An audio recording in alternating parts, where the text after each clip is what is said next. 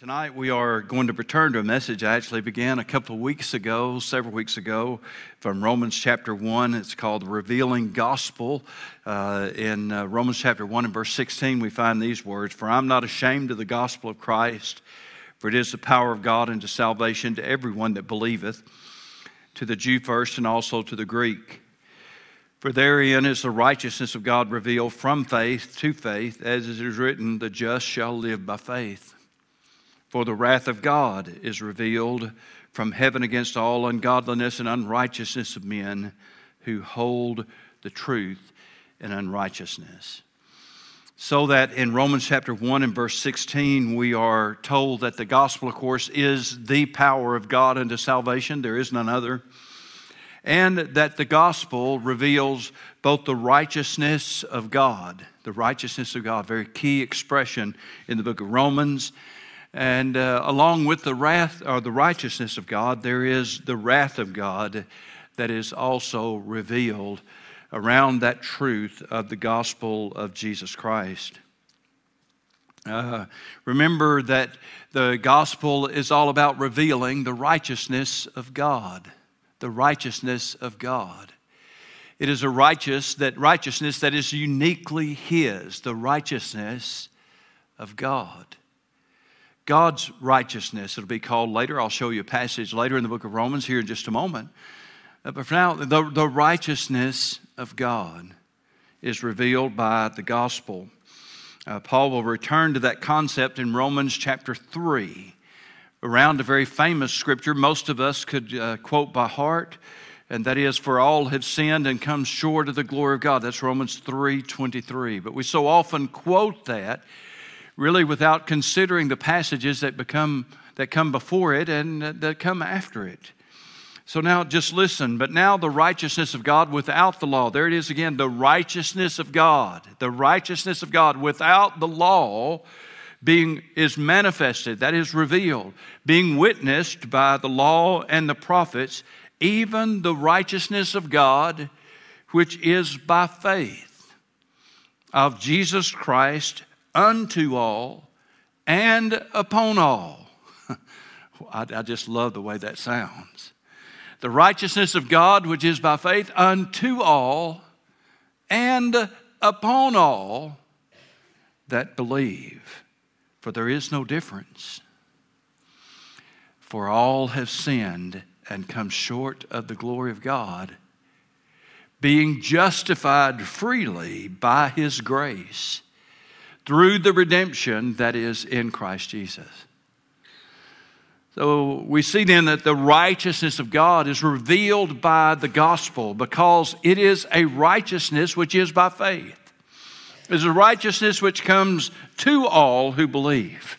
Oh, isn't that good news? That God's righteousness, the righteousness of God, is given unto us. In fact, we're also told in that great accounting term, it is imputed to us. That is, it is deposited in our account. So that the righteousness of God is given to us, and this righteousness comes to us by faith. It is unto all that believe. Oh, but it's also upon all that believe. And that's important because we have to ask ourselves a question. How can sinful folks like us be righteous in the sight of God? How can God look at you and you and you and me and call us righteous? And the reason is because not only has He given His righteousness to us, but He's put His righteousness upon us. So that while God was in Christ reconciling to the world, then God has made Him, that's Jesus, to be sin for us who knew no sin, that we might be made the righteousness of God in Him. So that when God sees us, He doesn't see our sin. He sees the righteousness that is by faith in Jesus Christ, the righteousness of God. So that all of the law's demands, with all of its 600 and some odd, depending on which commentary you want to read, different instructions, all of the different laws, all of the different requirements of the law that nobody could ever keep except for one. And that was our Lord Jesus Christ. But thank God, because of that great truth of imputed righteousness, Jesus did fulfill all of the law's demands. And now when we put our faith in Him, all of His righteousness is not only given to us, but it is upon us. Why? Because we believe. Oh, I tell you what, that's some shouting ground right there. If y'all won't shout, I'll just have to shout for you. Woo, a little bit anyway. That is shouting ground. It is unto all and upon all them that believe. For all have sinned and come short of the glory of God, but we are justified freely. Great word, freely. Freely. Through the redemption. It costs somebody. I told you that last Sunday. Though it comes to us freely, it costs somebody a high price. And that somebody was Jesus Christ, the redemption that is in Christ Jesus, the righteousness of God. He'll return to that theme in Romans chapter 10 as he speaks of how it is that the Jews, though they were God's chosen people, were lost. And he explains it very simply. For they being ignorant of God's righteousness, there it is, same thing, righteousness of God, God's righteousness. They being ignorant of God's righteousness and going about to establish their own righteousness have not submitted themselves unto the righteousness of God. You say, why not? That's a good question. He answers it in the next verse. Because they did not seek it by faith. They didn't believe. And so in that great undertaking, as Paul describes how the gospel shows us the righteousness of God, it is the righteousness of God which is by faith. It is unto all and upon all that believe. It speaks to us about how we can be right with God. But it also speaks to us about how we can live right. How we can do right. Not just be right, but do right before God. Both of these concepts take on a very deep significance when they're set against the dark backdrop of the wrath of God. The wrath of God stands revealed. The military operates under numerous things that are called standing orders. That is, that a commanding officer does not have to decide what to do in any situation. There are what is known as standing orders, certain policies that are put in place. They don't have to be reissued every day. This is a good way to illustrate what Paul is talking about when he says the wrath of God stands revealed. It is a standing order. God does not have to reissue His declaration of wrath every time somebody sins. He doesn't have to give us, issue another brief about why this is wrong. He's already given us that understanding. He doesn't have to tell us or reformulate His opinions about it. He's already stated it. It is clearly stated and standing, and God's judgment, God's wrath, will never expire as long as there is unrighteousness in the world. God's wrath is revealed against it. Thus we have passages like John 3:36 where Jesus said, He that believeth on the Son hath everlasting life, and he that believeth not the Son shall not see life, but the wrath of God abideth on him. He go on to say that whosoever believeth not is condemned already, because he hath not believed on the name of the everlasting Son of God. Not only does it deal with that eternal concept of God's wrath against sin and against all unbelief, but there are also passages like Ephesians 5. For this you know, that no whoremonger, nor unclean person, nor covetous man who is an idolater hath any inheritance in the kingdom of Christ and of God. Let no man deceive you with vain words. For because of these things cometh the wrath of God upon the children of disobedience. Be not ye therefore partakers with them. The wrath of God stands revealed. And certainly there is that eternal concept of the wrath of God, which are the eternal fires of hell.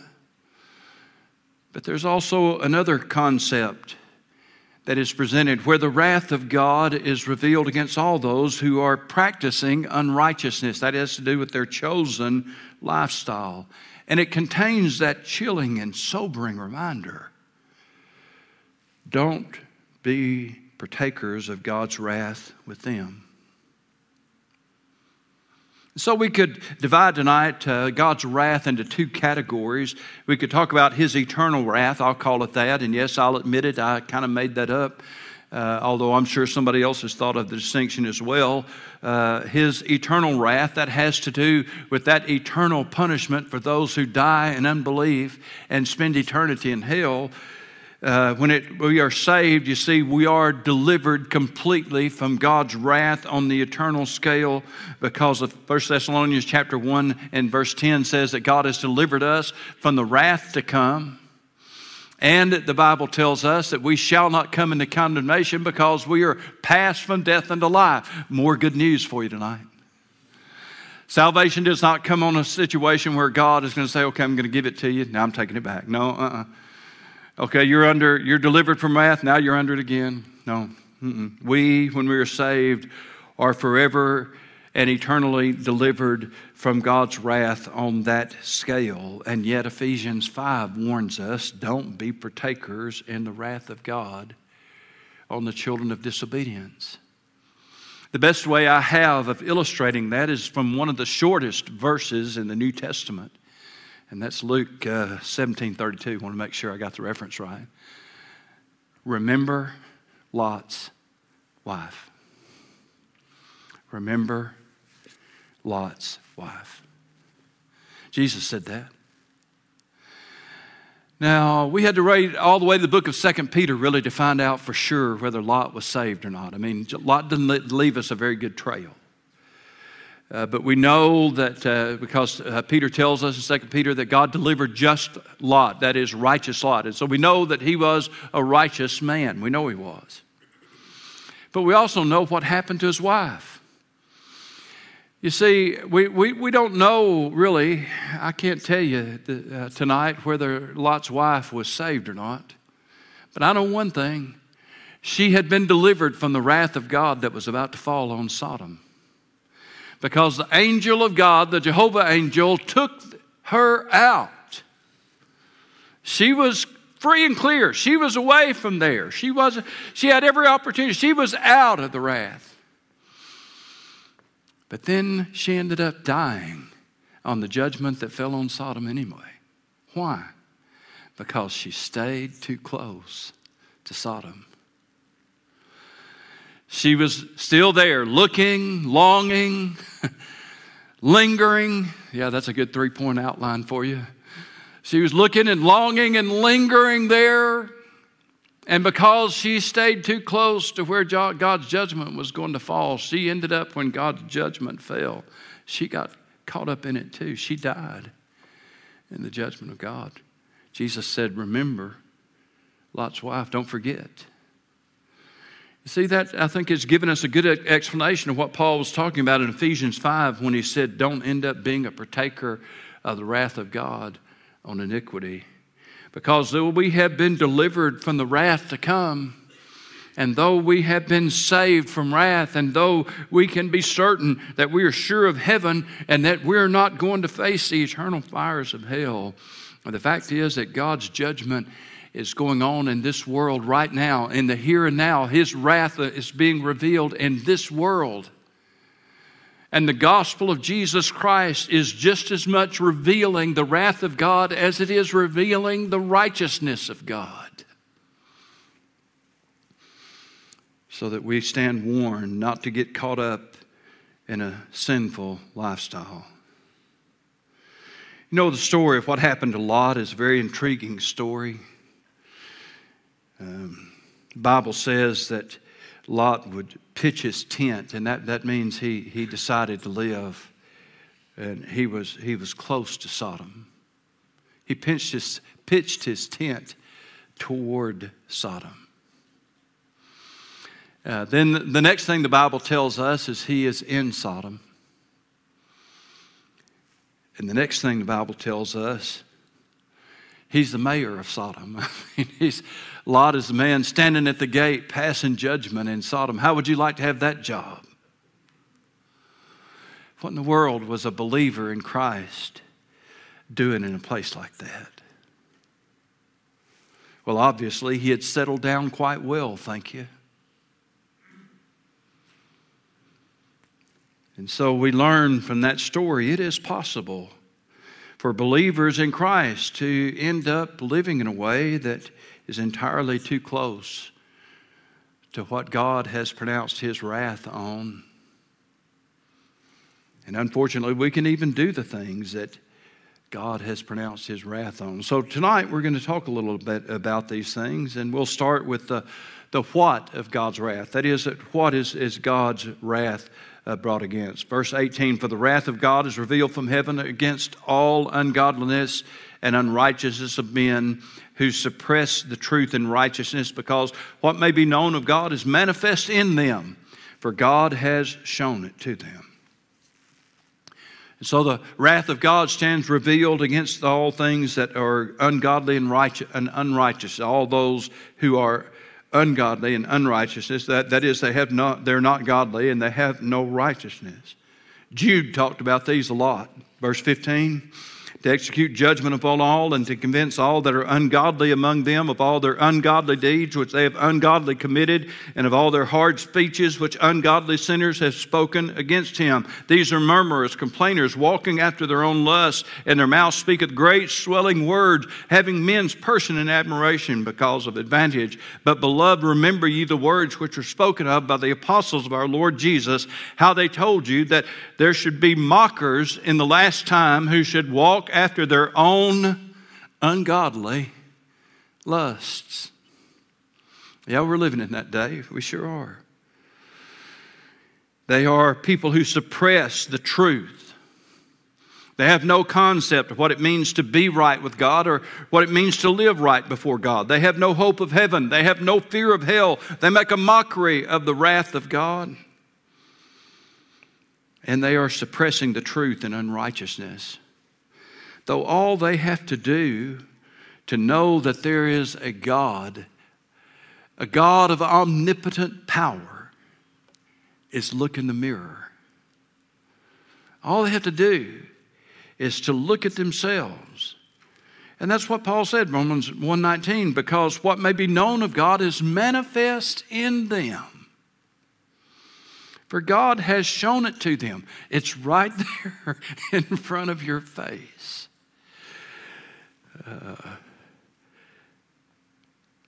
I didn't really care for all of Toby Keith's music. I have to admit that.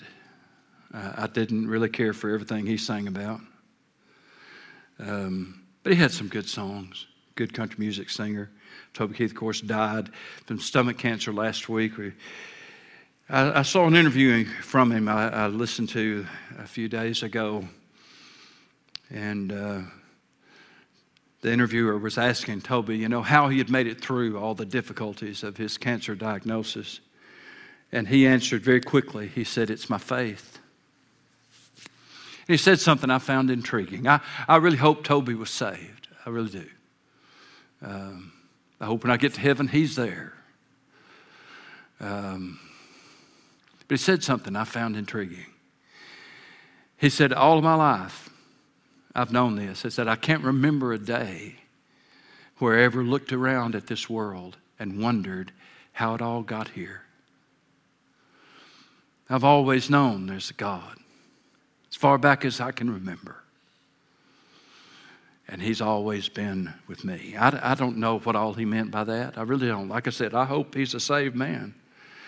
But it just kind of stood out to me that Toby would say, I've never really wondered where this all came from. I've always known that there is a God. I want to tell you tonight that people are working very hard to suppress the truth of God. It takes a lot of effort to ignore that truth, to suppress it, to push back against it. But they do. And we even know why they do it. Jude told us. It's all about their ungodly lifestyle. and their ungodly lust or passions. And God, in that type of situation, is not a truth they want to contemplate. And so they imagine there's no heaven. It's easy if you try. No hell beneath us, above us only sky. Imagine all the people living for today. Imagine there's no countries. It isn't hard to do. Nothing to kill or die for, and no religion too. Imagine all the people living life in peace. Woo-hoo, hoo-hoo. In case you don't notice or didn't recognize it, that's the song Imagine. That was a hit for John Lennon so many years ago.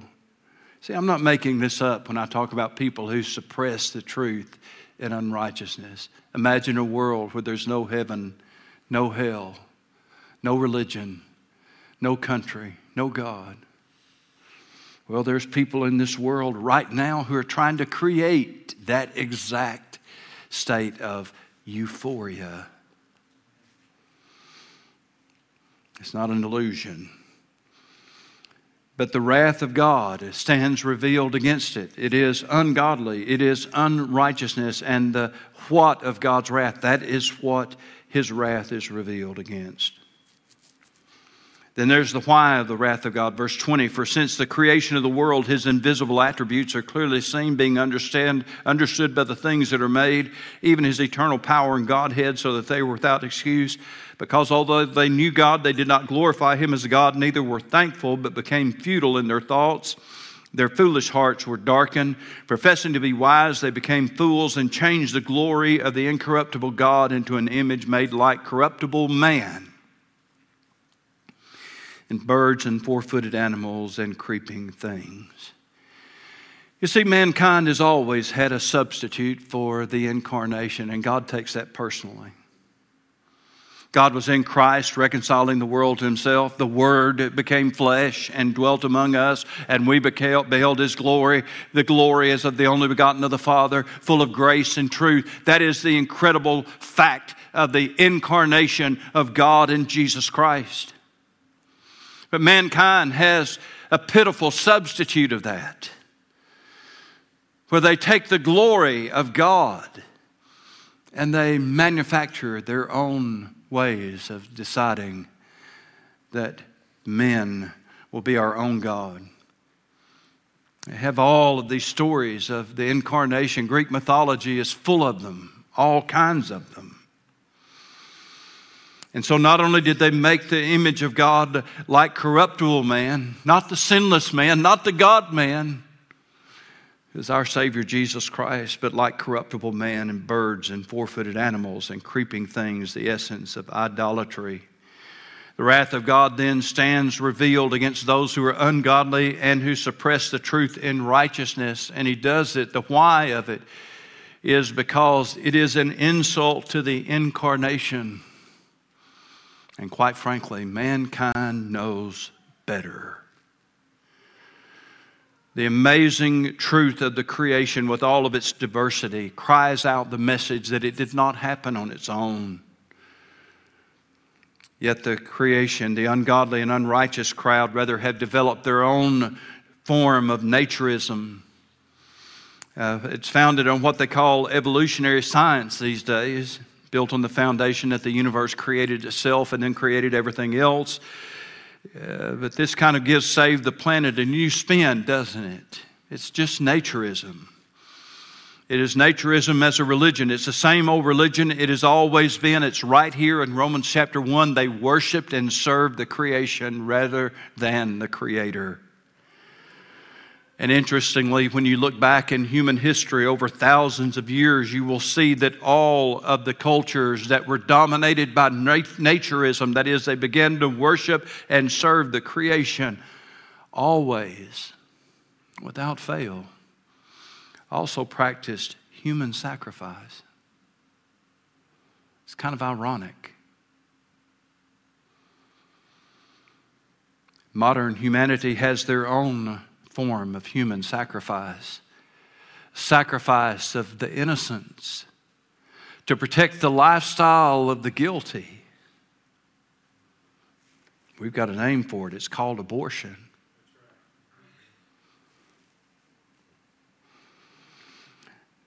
So the what of God's wrath, what is God angry about? What is His wrath revealed against? It is against all ungodliness and unrighteousness. The why of it is because it is an insult to the incarnation, because mankind worships and serves the creation and changes the glory of the incorruptible God made like unto corruptible men, combined with all kinds of birds and four-footed animals and creeping things.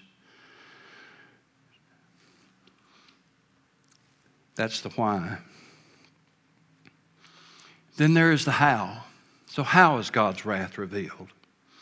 Verse 24, therefore God also gave them up. Verse 26, for this reason God gave them up to vile passions. God gave them up first to uncleanness. God gave them up to vile passions. In verse 27, then verse 28, God gave them over to a reprobate mind. To give you all of those passages tonight, therefore God also gave them up to uncleanness in the lust of their hearts, to dishonor their bodies among themselves, who exchanged the truth of God for the lie and worshipped and served the creature rather than the Creator, who is blessed forever. Amen. For this reason God gave them up to vile passions. For even though women exchange the natural use for what is against nature, likewise also the men, leaving the natural use of the woman, burned in their lust one for another, men with men, committing what is shameful, and receiving themselves the penalty of their error which was due. And even as they did not like to retain God in their knowledge, God gave them over to a reprobate mind. God gave them up. God gave them up.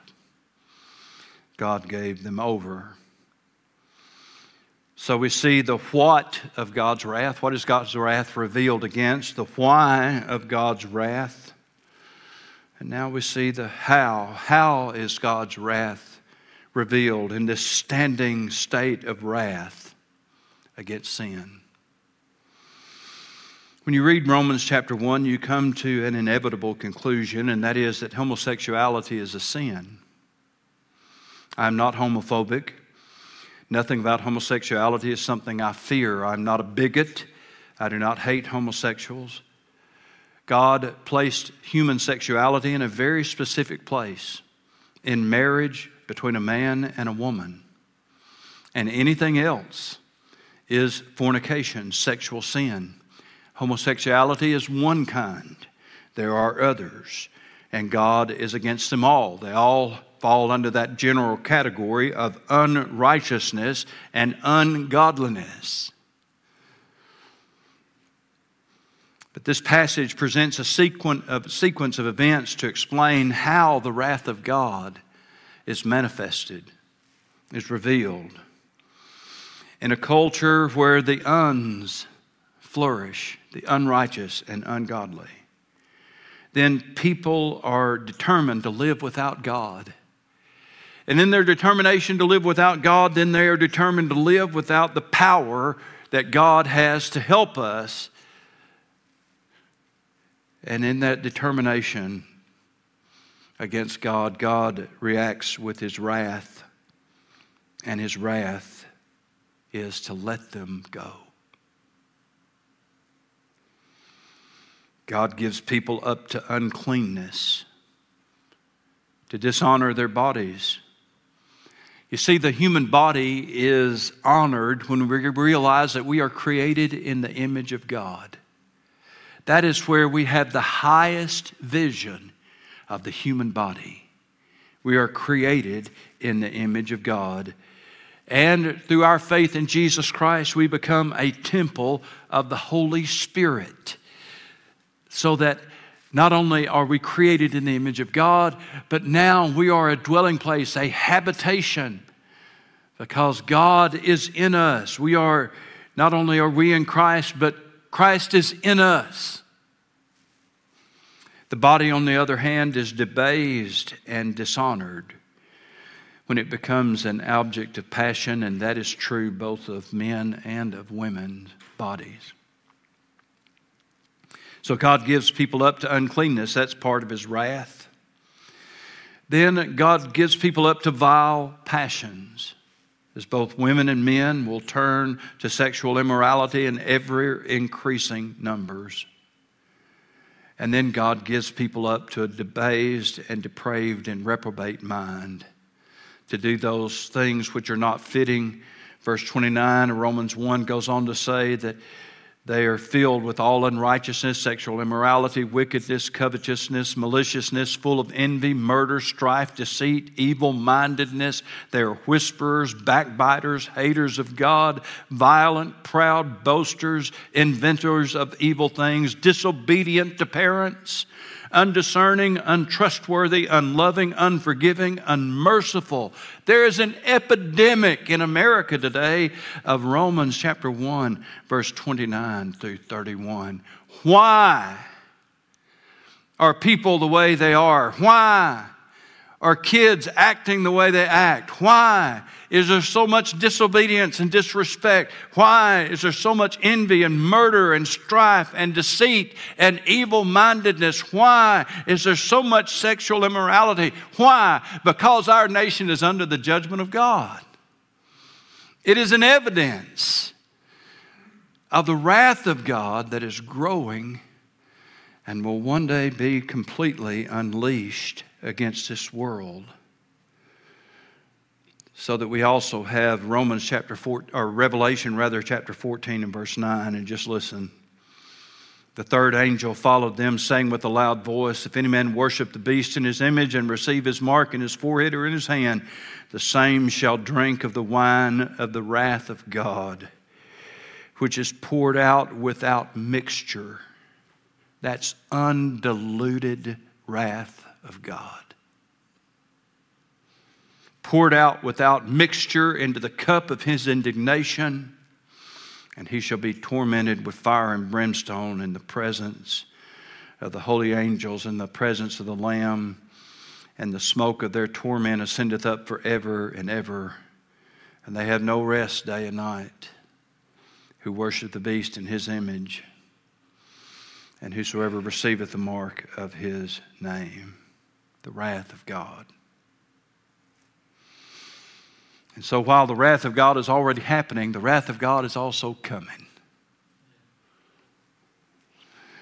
So the fact that God has a standing order of wrath amplifies the truth of the gospel of Jesus Christ and amplifies the truth of what Jesus said to us in John 3:36. He that believeth on the Son hath everlasting life, and he that believeth not the Son shall not see life, but the wrath of God abideth on him.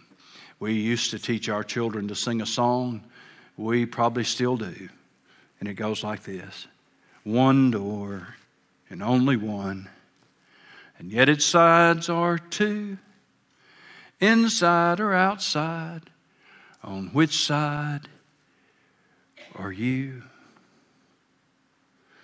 If you didn't grow up singing that song, I'm sorry. It's not too late for you to start because it's a good song. Remember, Jesus said, I am the door. There's only one door. And the question is, are you inside or outside? Oh, the gospel of Jesus Christ is the glorious truth that there is a door to heaven, and no, St. Peter is not manning it. The door to heaven is Jesus Christ. And it opens to all who believe in him. But there was at least one fella who kissed that door. That was a very famous sermon about Judas Iscariot, the man who kissed the door to heaven and yet turned and went to hell. You can look at the door, you can know the door is there, but the question is, have you gone through it? And you do that by believing on Jesus Christ to receive him as your Savior. Inside or outside? Delivered from the wrath of God or under the wrath of God? On which side are you? You may have come into this service tonight without even thinking about it, but now you know because I've told it to you. You come into this building under the wrath of God because you've not believed on Jesus Christ. I want to tell you, you don't have to go out of this building, the way you came in. The Bible says today, if you hear His voice, harden not your hearts. As many as received Him, to them gave He power to become the sons of God. You can go out of this service with the assurance of your relationship with God through Jesus Christ and your eternity in heaven. Don't say no to Him. Believe. Let's stand together, please.